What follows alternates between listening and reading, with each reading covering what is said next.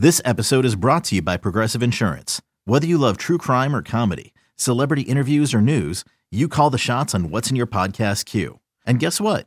Now you can call them on your auto insurance too with the Name Your Price tool from Progressive. It works just the way it sounds. You tell Progressive how much you want to pay for car insurance, and they'll show you coverage options that fit your budget. Get your quote today at Progressive.com to join the over 28 million drivers who trust Progressive. Progressive Casualty Insurance Company and Affiliates. Price and coverage match limited by state law. I'm Alex Rodriguez. And I'm Jason Kelly. From Bloomberg, this is The Deal. Each week, you'll hear us in conversation with business icons. This show will explore deal-making across sports, media, and entertainment. That is a harsh lesson in business. Sports is not as simple as bringing a bunch of big names together. I didn't want to do another stomp you out speech. It opened up so many more doors. The show is called The Deal. Listen to The Deal. Listen to The Deal on Spotify. Clap your hands and stomp your feet. You're listening to the Clap Your Hands podcast, hosted by Elliot Shore-Parks and Kyle Newbeck. Here they go. What's going on, everybody? This is the Clap Your Hands podcast, brought to you by Odyssey Sports, brought to you by 94 WIP, and brought to you by the series we have all been waiting for. We all get excited for regular season games. The Nets were a fun little preseason opponent to toy around with for 4 games. But this is the moment. Like, these are the pods we look forward to. This is the series that the whole season has been building up to. So we can all agree the most important thing going on. Kyle, congrats on your new house, man. Well, still in the old apartment for the time being, as everyone can tell from the empty-ish bookshelf behind me. But closed on a house yesterday, and I will get to move during the middle of the biggest Sixers playoff series in I don't even know how many years. Yeah, ideal timing by you. I will say you nailed the Instagram comment, the nice little Jadakiss quote that you put. I think we all agree when big life moments happen, clearly it's mostly about how many likes are you churning out of this. So I think you did well with that. But yeah, so Kyle, you're going to be going to Boston, as are the Sixers. There was some brief hope maybe the Hawks would pull it off. Trae Young, who I said sucked, of course, went and hit the game-winning shot. But so anyway, let's get into everything here. We're going to have a lot to talk about today. Joel, Tyrese Maxey, James Harden's out partying in Vegas. And then we'll probably make some predictions for this series at the end of the pod. But as I think makes the most sense and what everybody is talking about is Joel Embiid and his injured knee. I have lots of thoughts on it. I'm hoping you can talk me off the emotional ledge I've put myself on. But you have been at practice. You were around the situation. As one of the commenters said, nobody is better with Joel than you. So you are the man to talk to for this. Where are you at, man? Like, what do you know first? Before we get into opinion, what do you know? Where are we at? What should people believe of all the reports that have come out? When it comes to Joel's health, I'm always a big seeing is believing guy. So in that sense, it's like, well, there's nothing to really believe in at this point. We haven't seen him other than, rare sightings in a like Zapruder film at practice. We saw him I will say this, even early in the week when he was not practicing and not out there on the floor, we did see him in the weight room using resistance bands and, going through some exercises. So, I actually talked to an orthopedic surgeon this week about the specific injury he's dealing with. And this is something that has changed over time in terms of treatment for knee injuries. It used to be they try to keep you off your feet and immobilize you. And what they found is that ends up stiffening up the knee, and that actually is worse for your recovery. So it's good to see that he's been kind of moving around a little bit. They're obviously not asking him to go up and down and scrimmage. I think at this point, we're not going to really know anything until they have to file the official injury report on like Sunday, right? Because we're far enough into the week that we haven't gotten anything that they're just going to say, look, we're going to leave them, and them as in Boston, in the dark as long as we can. Now, I tend to think the gamesmanship doesn't really matter. Once Joel's out on the floor, the Celtics have their game plan for Joel. They have their game plan without Joel. It's going to be whatever. But I think it's been a mostly optimistic tone.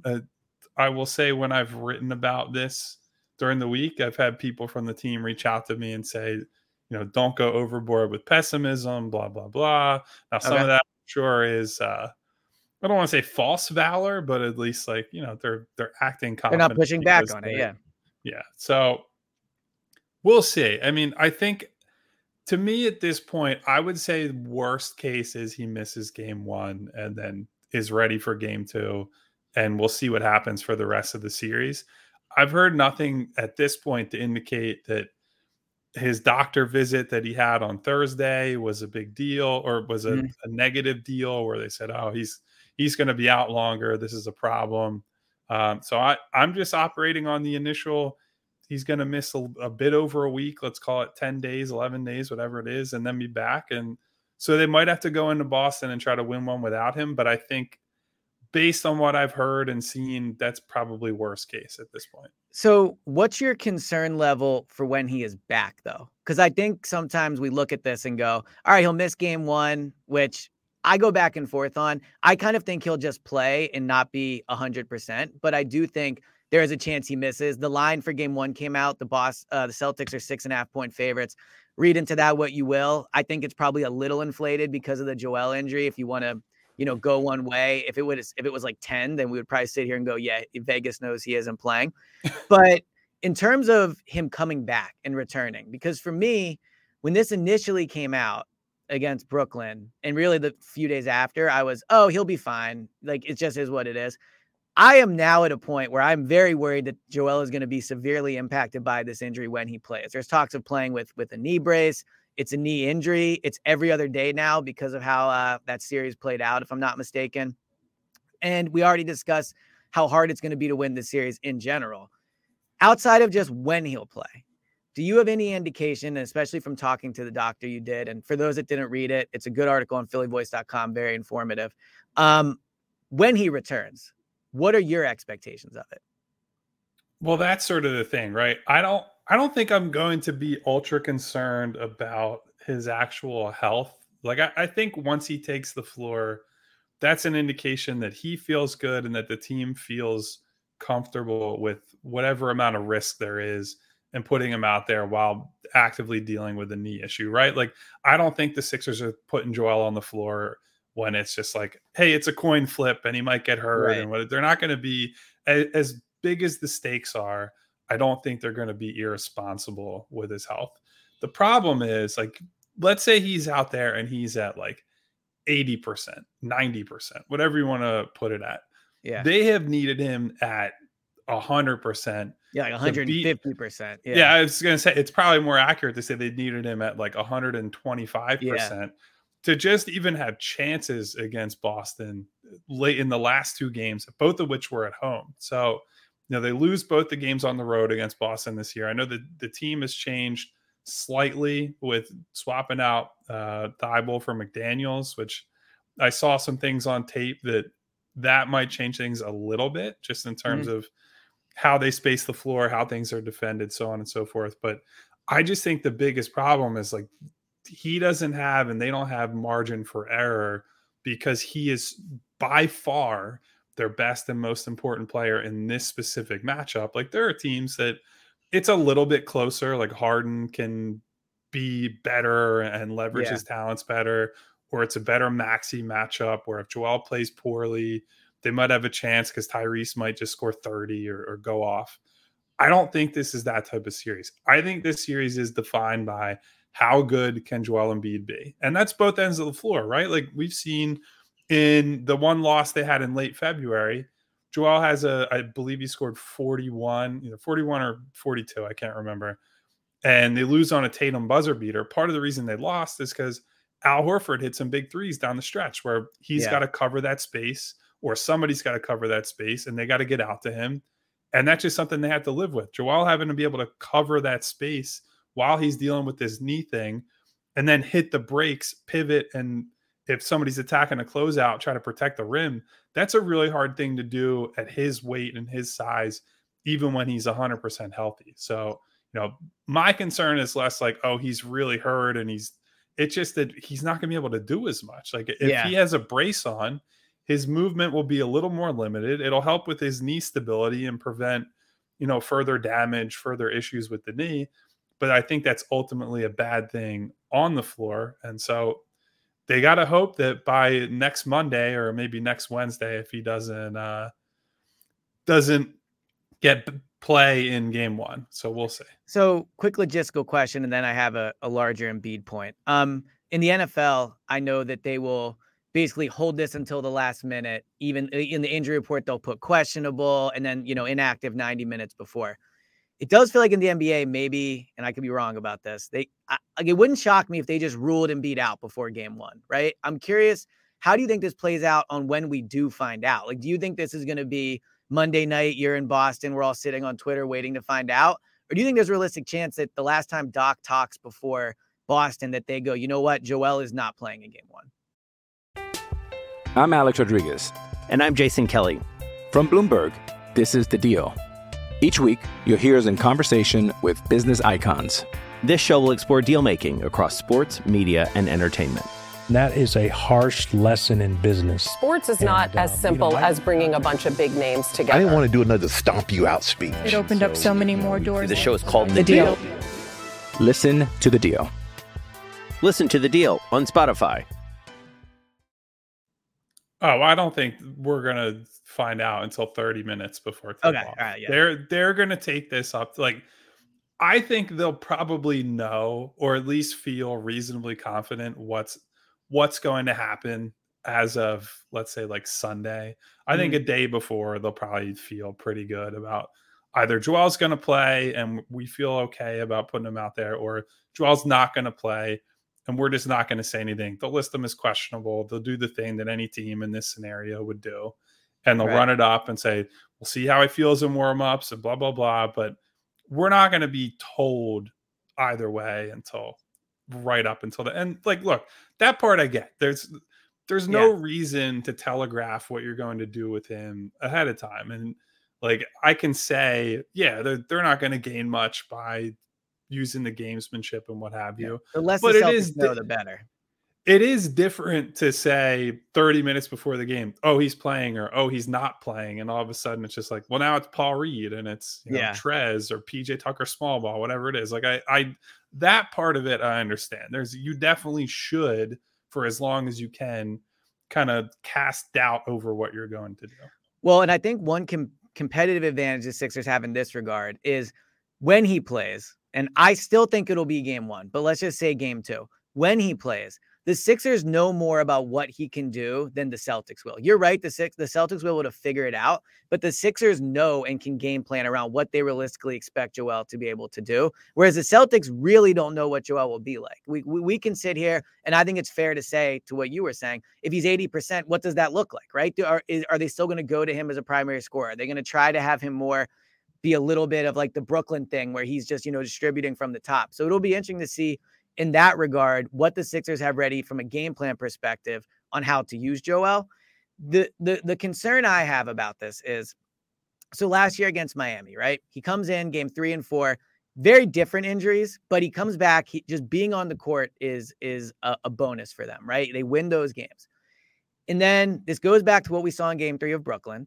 We saw in game 5 and 6, but definitely 5, that from the second that game started, and I'm an emotional man, so I'm not ripping him for this, but like he gets to the point where you just look at him and you're like, oh man, this guy he is feeling it tonight, right? And he is just not there. I'm a little worried for a guy that has said, oh, I always finish in second or whatever. That quote was after the Celtics thing, or this is a story of my life when Tatum hit it. How do you think Joel is handling this? Because this was his year. He wins the MVP. Everything is going his way, right? The Sixers, look, we already gave him the trophy, by the way. Yeah, he's going to win MVP. Absolutely, right? I mean, I would assume. But I don't know. I'm curious how you think Joel is dealing with what probably a lot of fans are dealing with too. Just this almost shock of, I can't believe it might be happening again moment. And how do you think he's handling with it? But also, how do you think in these games he'll handle it? Like, I'll be curious to see Joel's mental state when he does return. Well, that's kind of the toughest part about all this. That's just purely guessing. Like we've talked to Doc and various Sixers teammates of Joel's and been like, what are you guys doing to sort of keep him in the boat, so to speak? Because there is that like Groundhog Day all over again feeling where we feel that. Like I feel that as somebody covering the team. Fans feel that as people who are like supporting this guy and hoping he can lead the team. And so I think it'd be completely naive to be like, yeah, Joel doesn't feel that at all. He's completely immune from thinking, this keeps happening to me and feeling sorry for himself and so on and so forth. I think what you would take solace in is, one, the team around him is just better this year. We've talked about that 100 times. Doc has said that publicly in recent weeks. Like they're 12-5 without him. And, they've worked a lot on everything that they do when he's off of the floor. So whether that's the bench minutes where he's going to sit or he just does not play at all and they need to do that for an entire game, I do believe they feel more confident in, the group without him and their ability to protect him, so to speak. I think if he's on the floor, though, in terms of the strategy and how they use him and all that, like they just kind of have to go full go with him. There's no, he's just out there as a decoy. If he has to be a playmaker like he was in the Brooklyn series, that to me is more a function of how Boston is covering him. Like that has to mean they're doubling him and he's making smart decisions. It's not, I'm in single coverage against Al Horford or Grant Williams or whoever it is, and I want to be Nikola Jokic. Like he has to, when he gets the ball against one-on-one coverage, he has to be quick, decisive, looking to score. Like that's the way to beat this team. They don't have a guy who can guard him straight up anymore. Al Horford has clearly, he's deeper into his career. He's just not as good anymore. And Joel has proven that he can take it to him now if he gets one-on-one matchups. So that to me, it's all about Joel just coming in, and you cannot allow yourself to feel sorry. Like you can't be like, woe is me. I can't believe this has happened to me again. You have to own this. You have to look at it with the mindset of, I'm the best player in this series. I was the best player in the league all season, of at least arguably. We've had that discussion 100 times. I don't think there's any excuse for him. I get the knee is going to be an issue. I think there will be physical limitations that he probably has to deal with, that those will be real. But in terms of his approach and his like play-to-play intensity, his running the floor, doing all that kind of stuff, like that is on him. It's on him to come in here and lead by example. And we've seen it 1,000 times with this team.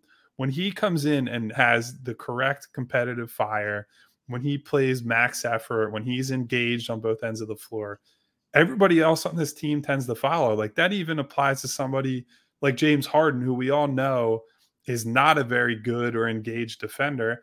Even he has had moments this year where when Joel is locked in, James follows the example that he's setting. And so I can't overstate the importance of, if he is on the floor, like, look, if you're too hurt to play, that's fine. Like, I'm not going to sit here and be like, oh, he should tough it out. He should do this. Like, I'm not in his shoes. I don't feel his pain. But if he is on the floor, this is a no excuses. You got to go out there and give everything you have for this team and not feel sorry. No drop in the head, no bad body language. Go out there and get it done.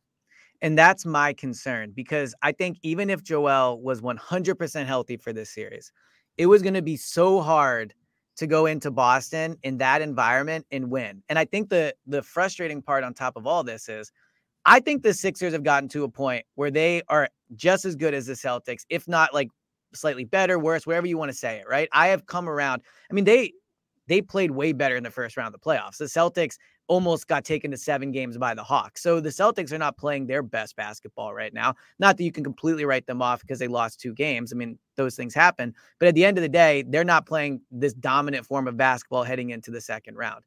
My concern is this series was going to be almost feel like the whole time, like you're trying to stop the snowball from rolling down the hill. You're trying to just hold the dam from breaking.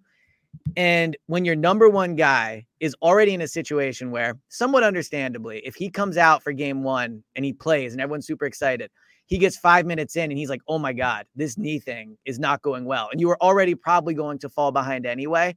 My concern for this series, and I'm excited to get to the X's and O's, is can they do it? Can they withhold, can they fight back on what is going to be a very tough emotional, like, playoff level not physicality, but mental state of saying, all right, we fell behind early. We're going to come back. Or Joel, this has been a very deflating first few minutes for you. Can you keep going? Right. And they've shown throughout the year they're able to do it. Again, most comebacks in the NBA at 15 plus points or whatever it is.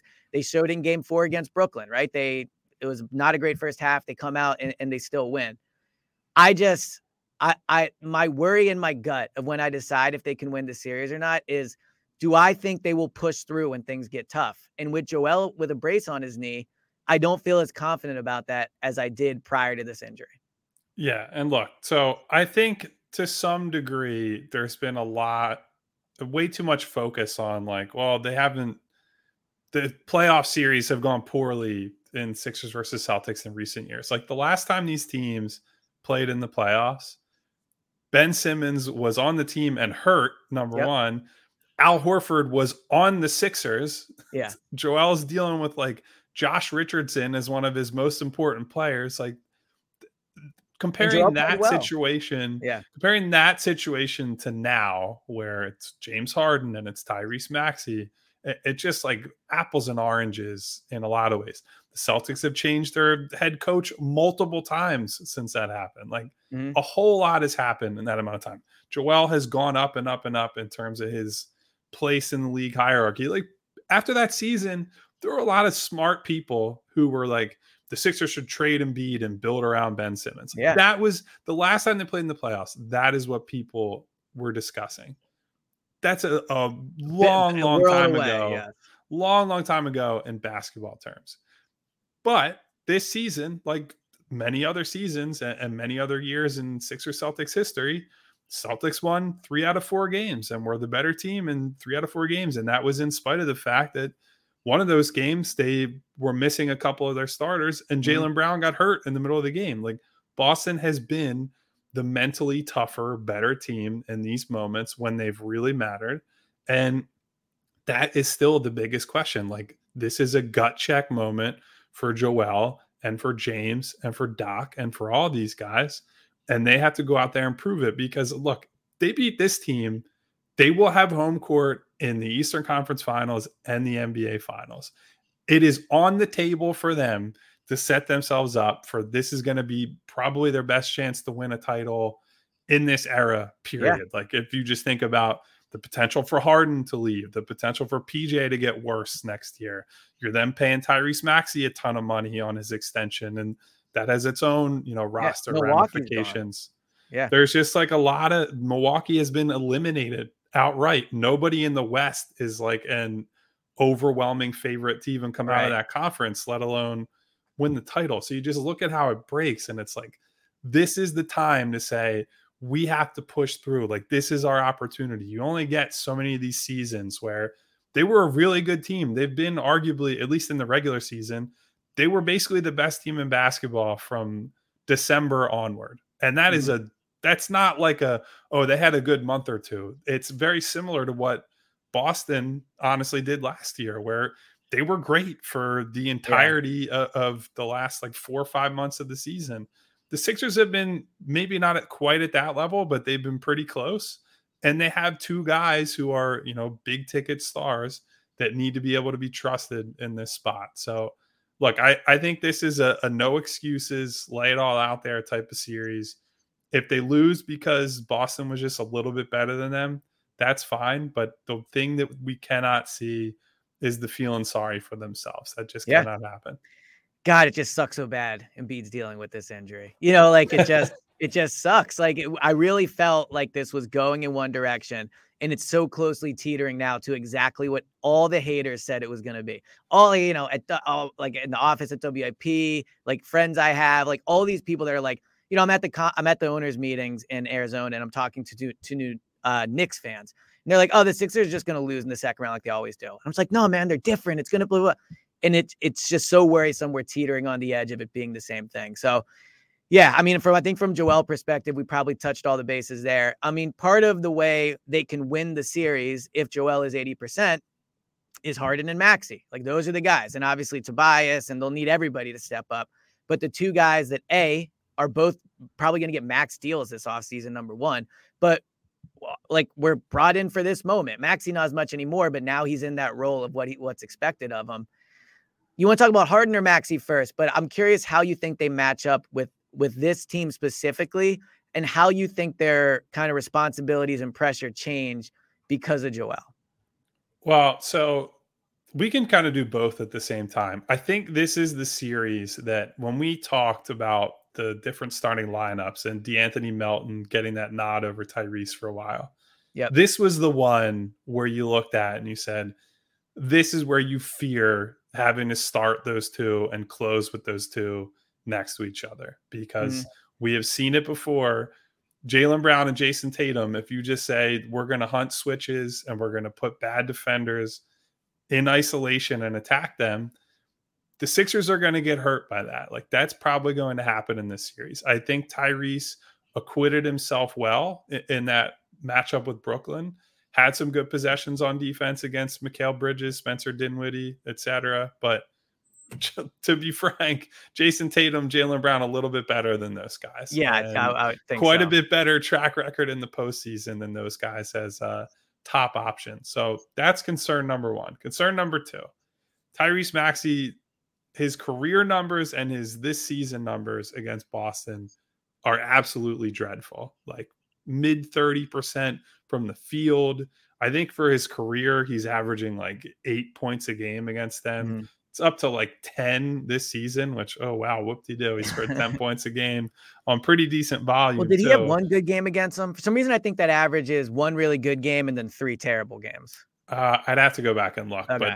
But overall, it has been ugly and been really bad for Tyrese. And I think there's some things that I saw on tape that you could say, some of this was he's in his mid-season swoon where he talked about his mental health struggles he was dealing with and the lack of confidence he had when he moved to the bench, and there was that whole thing.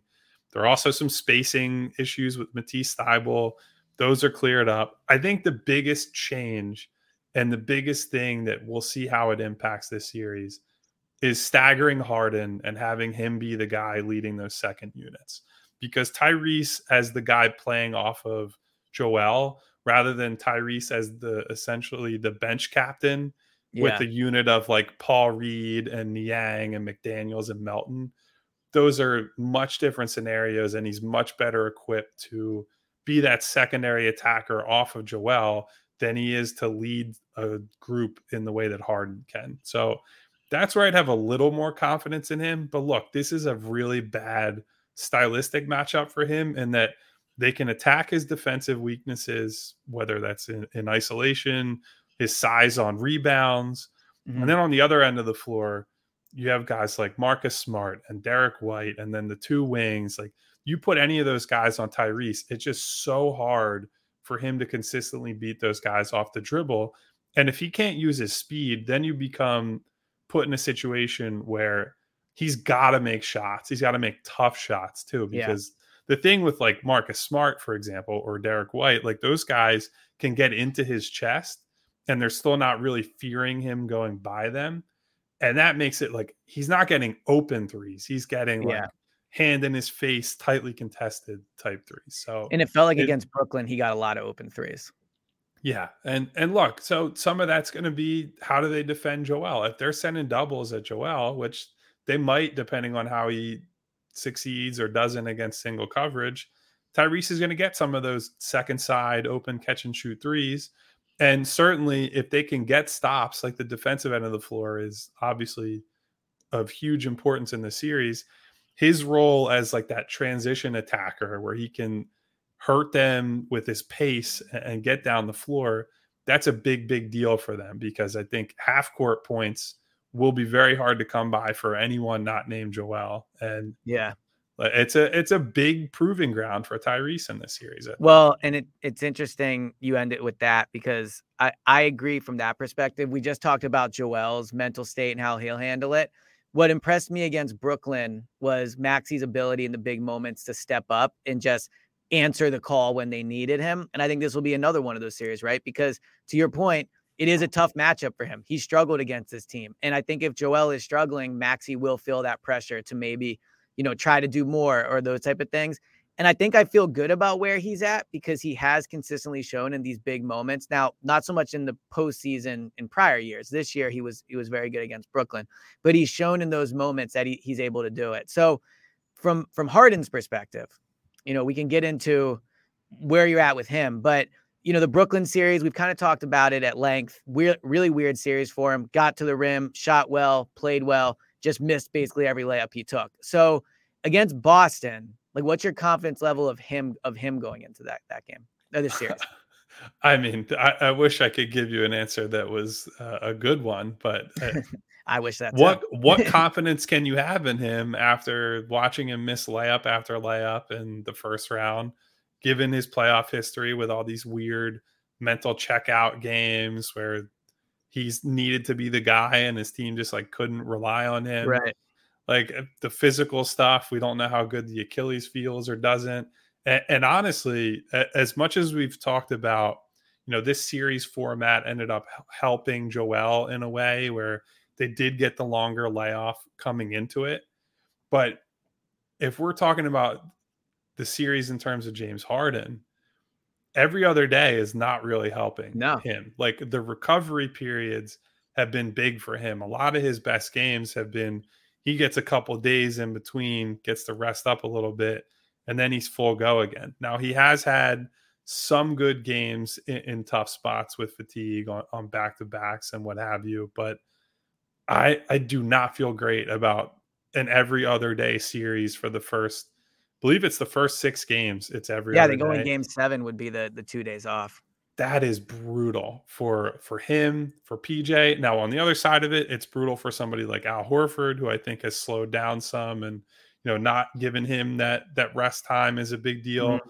Even somebody like a Robert Williams III, who is pretty much constantly battling, nagging injuries and different things. It's not good for him. So it'll impact everybody, right? Like playing every other day in the playoffs is really hard because it's not easy in the regular season. Then you ratchet up the intensity and all that. Like that's a big deal. But we've seen it for the Sixers specifically. Like Harden, when he does not have that recovery time period, it has been a big struggle for him at times. And so for him to come off that first round series that he had, where he had some big shooting moments, but otherwise just like could not get anything to drop. Yeah. To then throw him into this series where, yes, he had the long lead in, but now he's got to produce every other day for, a week and a half or whatever. That's a big ask on him. So I actually feel pretty good about Harden, and maybe I'm just minimizing the missed layups. It certainly is a concern and it's not great, but I would feel much worse if we were going into the series going, man, he was unable to get by Mikal Bridges and he was unable to get to the basket, because that was my biggest fear, right? So this is almost kind of a new concern, and maybe that's why it's not impacting me as much. I think if he can shoot at the clips he did against Boston if he can shoot as well as he did against Boston as he did Brooklyn, that would obviously be huge. I think he did a good job just like running running the offense type of thing. And I feel like the layups will start to fall. Maybe I'll be wrong, but I refuse to believe that he's just going to shoot, 20% from within 5 feet or some absurd stat like that. It was not good. I don't know what the final number was. Right. So I refuse to believe that is going to keep up. So I'm feeling a little better about Harden than maybe it sounds like you are heading into the series. And, to the point I made a few minutes ago, but I'll reiterate, this is why you got him. Like, these moments are why you got him, right? This is why you trade for him. This is the series, or these are the first 2 games, or, really the whole series. But especially when Joel, we know, either won't be playing or will be definitely, we think, hobbled. Like, this is where you go out and earn the max deal. This is where you go out and show this is why it's helpful to have a number 2 guy. This is why it's helpful to have a player we all felt maybe, probably should have been an all-star, right? So, yeah, I mean, you're going to need a big game out of Harden for sure. Another question I had for you about the Celtics was, unless do you have anything more on Harden and Maxey? No, I'm kind of drifting towards the role player stuff at this point. All right, well, let's go there then. And these are kind of the same questions, I guess, but I think there was a perception throughout the year, I know I was in this camp, that the Celtics are just way better than the Sixers, and they're not gonna beat them, right? We're not making predictions yet, but I'm curious, when you look at how well the Sixers role players played against Brooklyn, right? Like Toby was great. PJ was what everyone hoped. Maxey was awesome. Like, they got the good role players playing. how much do you put into Boston's struggle against Atlanta? And so from both a role player perspective and overall roster, but do you think these teams are more even now than maybe we thought prior to the beginning of the playoffs? I would say I don't even really care about either first round series, honestly. Okay. Like, so did the struggles against Atlanta mean nothing to you? Not that they mean nothing, but I just think it's such a matchup centric style in the playoffs that you can take things and say, like, I keep bringing up Horford, but you can say, okay, Horford didn't look good in space and on switches. That's something for the Sixers to potentially exploit, right? You use Harden and say, we'll let Harden just attack him over and over again, or maybe Tyrese or whoever it is. But that's something that you say, we can translate that to our series. But in terms of like how many games it went or their performance, like a lot of that Boston Atlanta series is that they didn't take the Hawks very seriously, nor did they really need to. They still ended up winning in 6 despite not playing that well. The Sixers, to their credit, took the professional approach and played hard and whatever, but they played probably the worst team in the playoffs. If they're not the worst team, they were right there. I would agree with that. Especially they're at least in the conversation. Like I think if you have that team play over a full season, they're a play-in tournament type team. So, well, we can definitely say the debate about if you'd rather play the Heat or the Nets is we can put that one to rest after that series. Yeah. Yeah. So look, I think some of it carries over, but you have to look at more. The Sixers were worse than Boston in the 4 games they played this year. That to me means more than the other things. The one thing I wanted to say that I brought up the role players. I think is this your Derek White moment? Is this your no? I'm talking about from the Sixers perspective. Okay. I think the reason maybe you feel more confident this go around compared to 2020 or 2018. Like the Sixers don't just have a lineup of guys who the Boston Celtics are looking at and like, oh, we're just destroying that guy. Like we're going to put him in a ball screen and he's fucked, right? Like they had Marco Bellinelli and Ersan and JJ Redick and even like Robert Covington, who I was a big proponent of, was not a good like man isolation defender. You go back that far. Now you have a bunch of like switchable athletic guys like Paul Reed as a center, good switch defender. Jalen McDaniels, a big and long switch defender. DeAnthony Melton, big and long switch defender. George Niang is like the one role player coming off of their bench now who you look at and say, well, he might not be able to play in this series. But if that's the case, you just don't play him. You could play, you play 8 guys. You could have House come into the rotation, play like 5, 10, 15 minutes, whatever it is. Like they don't have to play the Bellinellis of the world. Like their offense and their success is not predicated on having a guy like that in. Now, the flip side of that, PJ Tucker has to make shots in this series, right?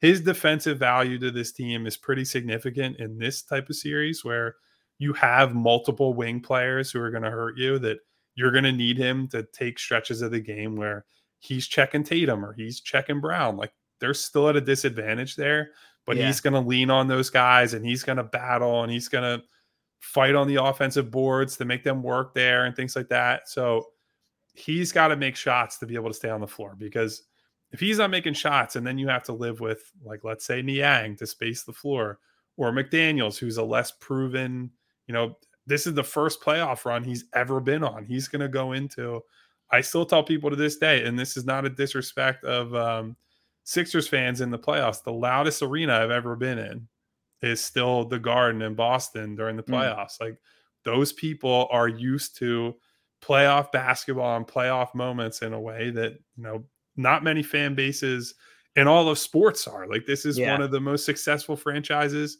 in the history of the league. So they understand playoff basketball and the moments and the runs, and they rise to every single run the Celtics go on. You feel like the building is going to fucking collapse upon itself. And so you throw a guy like McDaniels into that kind of situation, like you don't know how he's going to respond. So I think PJ's success in this series and his ability to hang on the floor in big moments as a shooter and things like that, that's going to play a gigantic role in whether they can take this series to 6 or 7 games. Well, and also, I mocked the, PJ's a dog. He's got this is the series where you say, okay, we have a player like PJ, not just in his ability to step up and be ready for the moment and win the loose balls and hopefully, shoot better. But also, let's be real. Like, this is the whole season. If they lose both in Boston, the chances of them winning this series are extremely slim. There are going to be moments in games 1 and game 2 where it is going to feel like things are not going well. And in past years, we've seen this team crumble to those moments in an extent. PJ is not responsible for making sure Joel plays hard or James Harden's fully engaged. It's not his job, right?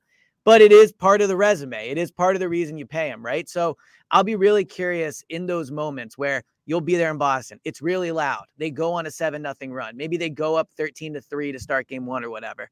I'll be excited to watch PJ and see what he does and see what he's like in the huddle and what he's doing and those type of things. So, but to the role player point overall, they need people to be special.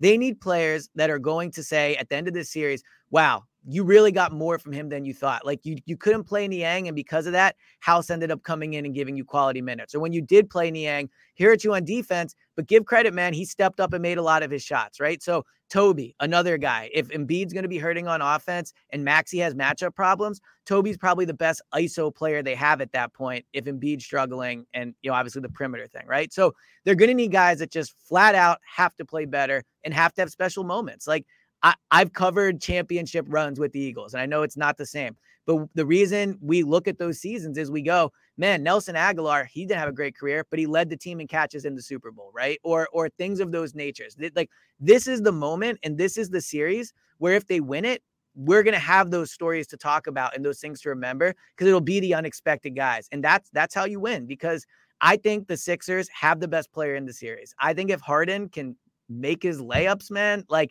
he can be just as good in a way as it's Jaylen so Brown. insane that's like that's where what I'm we're saying. at with him.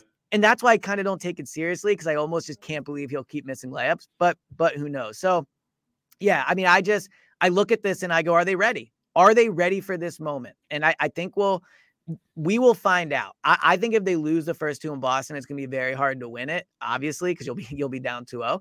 But I also just think how those games play out will show us so much. If they go, man, if game 1 starts and they lose and Embiid does the whole pouty Brooklyn thing, and like, that'll just be such a deflating moment for this team and this fan base if that's how it plays out. And so I think obviously you have to win one in Boston, but I also think it'll be such a good immediate test of, is this team ready for the moment?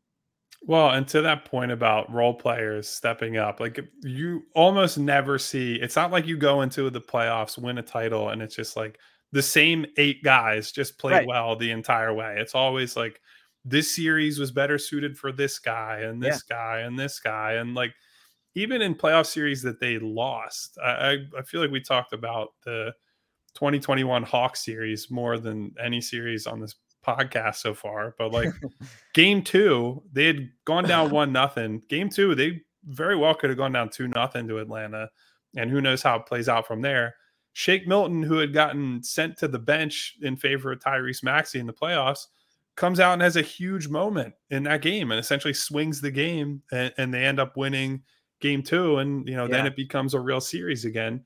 Then Tyrese Maxey comes back into the rotation late in the series and was, I don't know if he was their best player in game 6, but was basically the biggest reason that they won game 6 and sent it back to Philly after that horrific collapse they had in game 5. So like, every night is a different challenge. It goes back to what Harden said before the playoffs. When you win, you feel like you're never going to lose again. When you lose, you feel like you'll never win again. And like, you have to manage that roller coaster on an individual and a team level. And look, I feel like we've been fairly pro Doc on this podcast, but he is as much on trial here as Joel and James and everybody else. Like, this is his moment to stand up and show the changes, the tweaks he's made, the more aggressive adjustments, the confidence that he's shown in Paul Reed to stick with him in tough moments.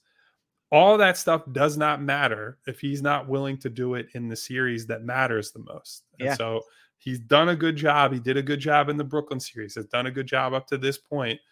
If he does not stick to what has gotten them here, and he either is too stubborn or is too aggressive in the other direction, none of that's going to matter. And we're going to be talking about who the next Sixers head coach is in, a few weeks or so.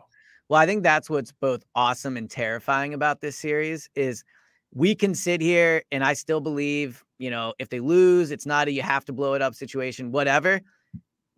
Like this season, in the eyes of many and in the eyes of potential decision makers, will decide almost everything. And it's almost so unfair in a way, but it just is what it is. Like how this plays out, how they look is going to completely dictate, to your point, this could be their best chance to ever win a title, right? If they lose this series, we'll talk in the offseason about, Dame Lillard. We'll throw ideas out on where they could be better.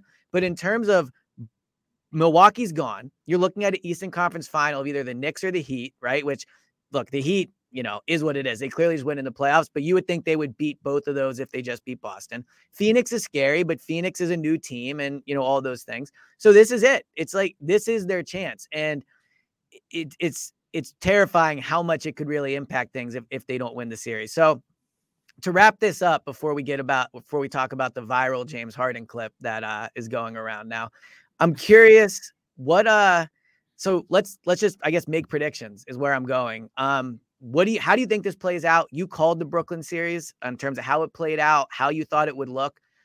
We've talked about throughout the pod, but to kind of put a bow on it, where are you at with the series? How will it play out and how many games does it go and who do you think wins? I'm picking Boston. Like I don't know what form the series is going to take because I think I'd be doing a disservice to myself and the listeners to be like, I know this is going to happen because we don't know what Joel is going to look like. Like it's literally the single biggest possible variable there could be coming into this series is the best player in the series on both teams is just a complete question mark. We don't know what he's going to have to offer. And by extension, we don't know how Boston will try to cover him because it's going to be a feeling out process for them too, right? Like they want to do a certain thing against him, but they want to do a certain thing against him, assuming that they know what he looks like, right? And he looks like the guy that they played in the regular season. If he is just like an ordinary guy, then they'll probably just single cover him. They'll dare him to beat them. And the Sixers go down in a quiet 5 games, maybe.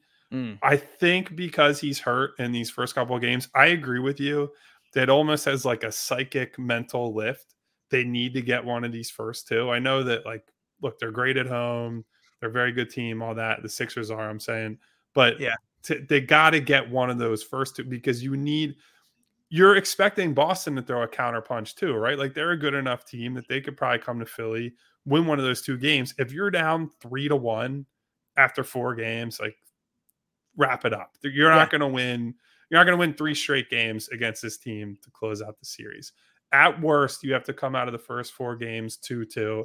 I don't think it's impossible, but I just think that's such a huge ask for a team that has Joel in this state. So I just think if Joel was fully healthy, I might have skewed further toward I think the Sixers can win this series because I saw enough rewatching some of these games where they switch Joel on these actions. They don't concede the open threes to Al Horford.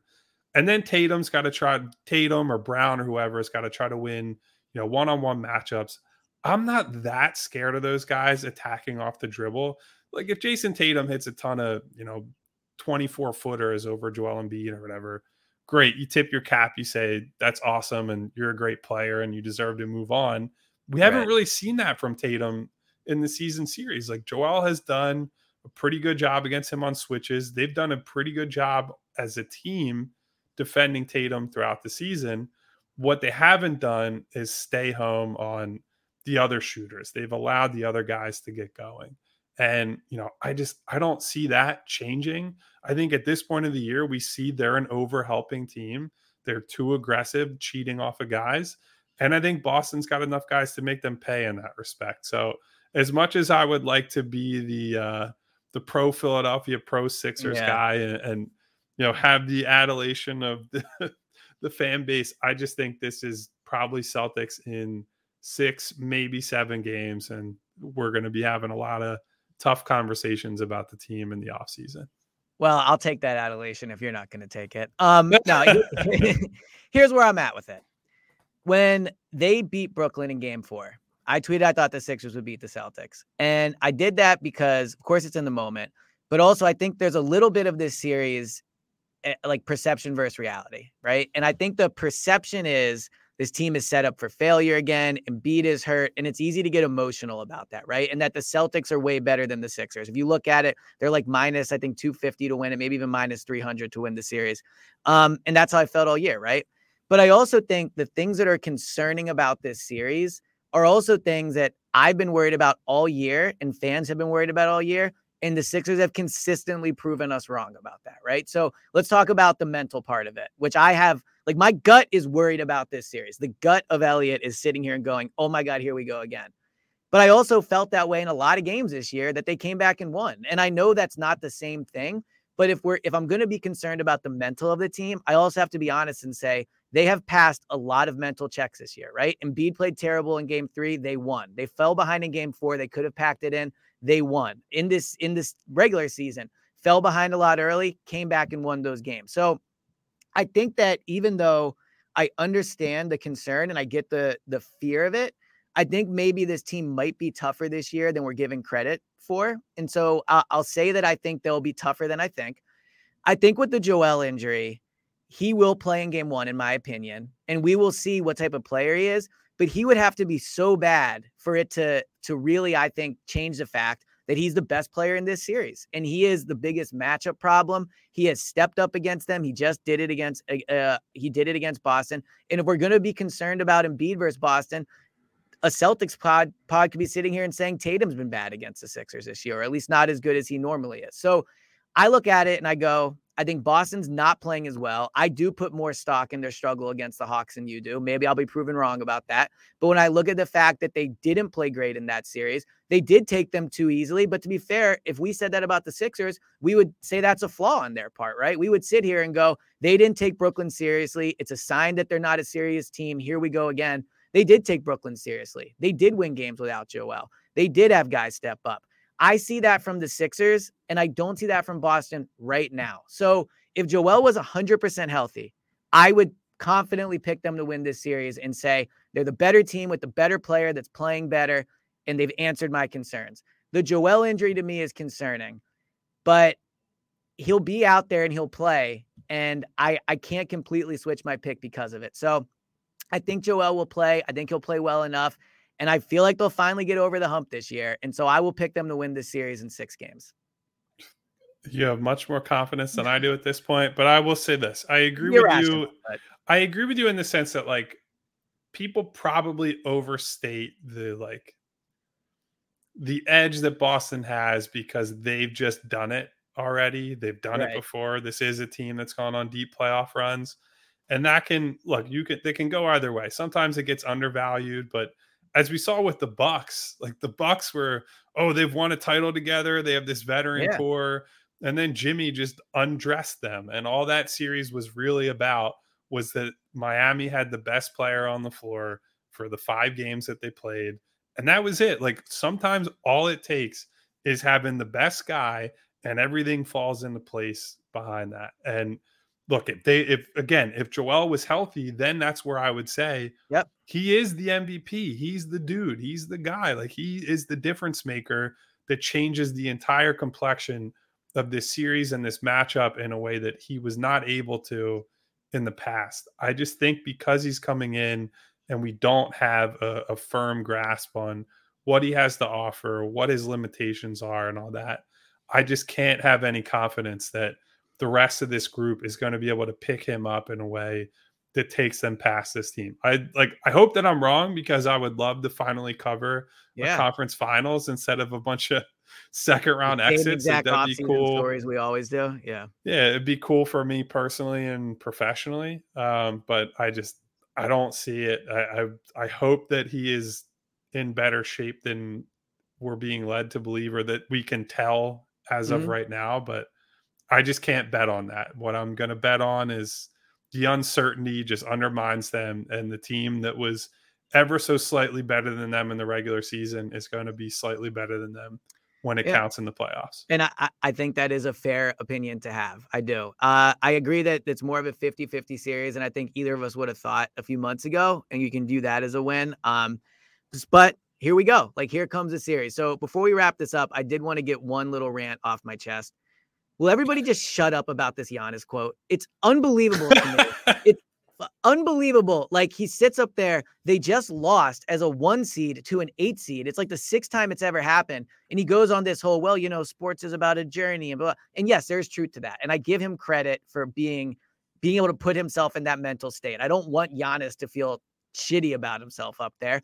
But then also for everybody now to do this whole like quote tweet of Giannis and be like, this is a great attitude. I'm going to show my kids this, blah, blah. Well, your kids should be like, well, daddy, like, why is he talking like this? What happened? It's like, well, son, he was a 1 seed that lost to an 8 seed. That was a play-in team, right? So the end of the day, I look at this and it's just like, bro, what are you talking about up there? I hate the way it was talked, the way it was handled. His season's obviously a failure. There's no debating it. It was a failure. He can say that. And I think Jordan, to his point, would probably say the season he didn't win finals, didn't win championships. He would say that they're failures. I guarantee you he would say that. So just the reaction to it was like, I wanted to tweet about it so many times and I finally wrote and delete a lot, but it was crazy to me how that was discussed.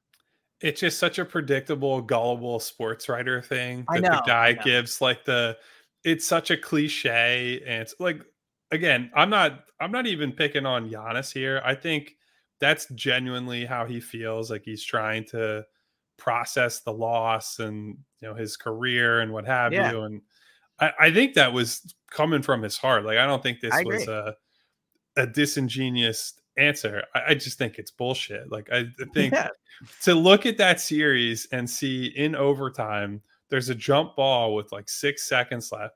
Giannis gets the ball and almost throws the fucking ball out of bounds to the announcer because he's scared of missing free throws because he's like 10 of 23 at the line or whatever he was in that game. Maybe so look at how that played out and be like, oh, that's not a failure. Oh, like can't blame Giannis. Well, he was hurt. But it's like, right. Like it's the same thing I said about Joel with the mental stuff. He's out there. He is on the floor. Like we can say, yeah, it wasn't an ideal series for Giannis. He's dealing with the back problem, whatever. Once you put yourself on the floor, you have to go out there and produce. That is your job. And for Milwaukee to be this like, oh, they're the title favorite and they're the best team and they have the best record and all this.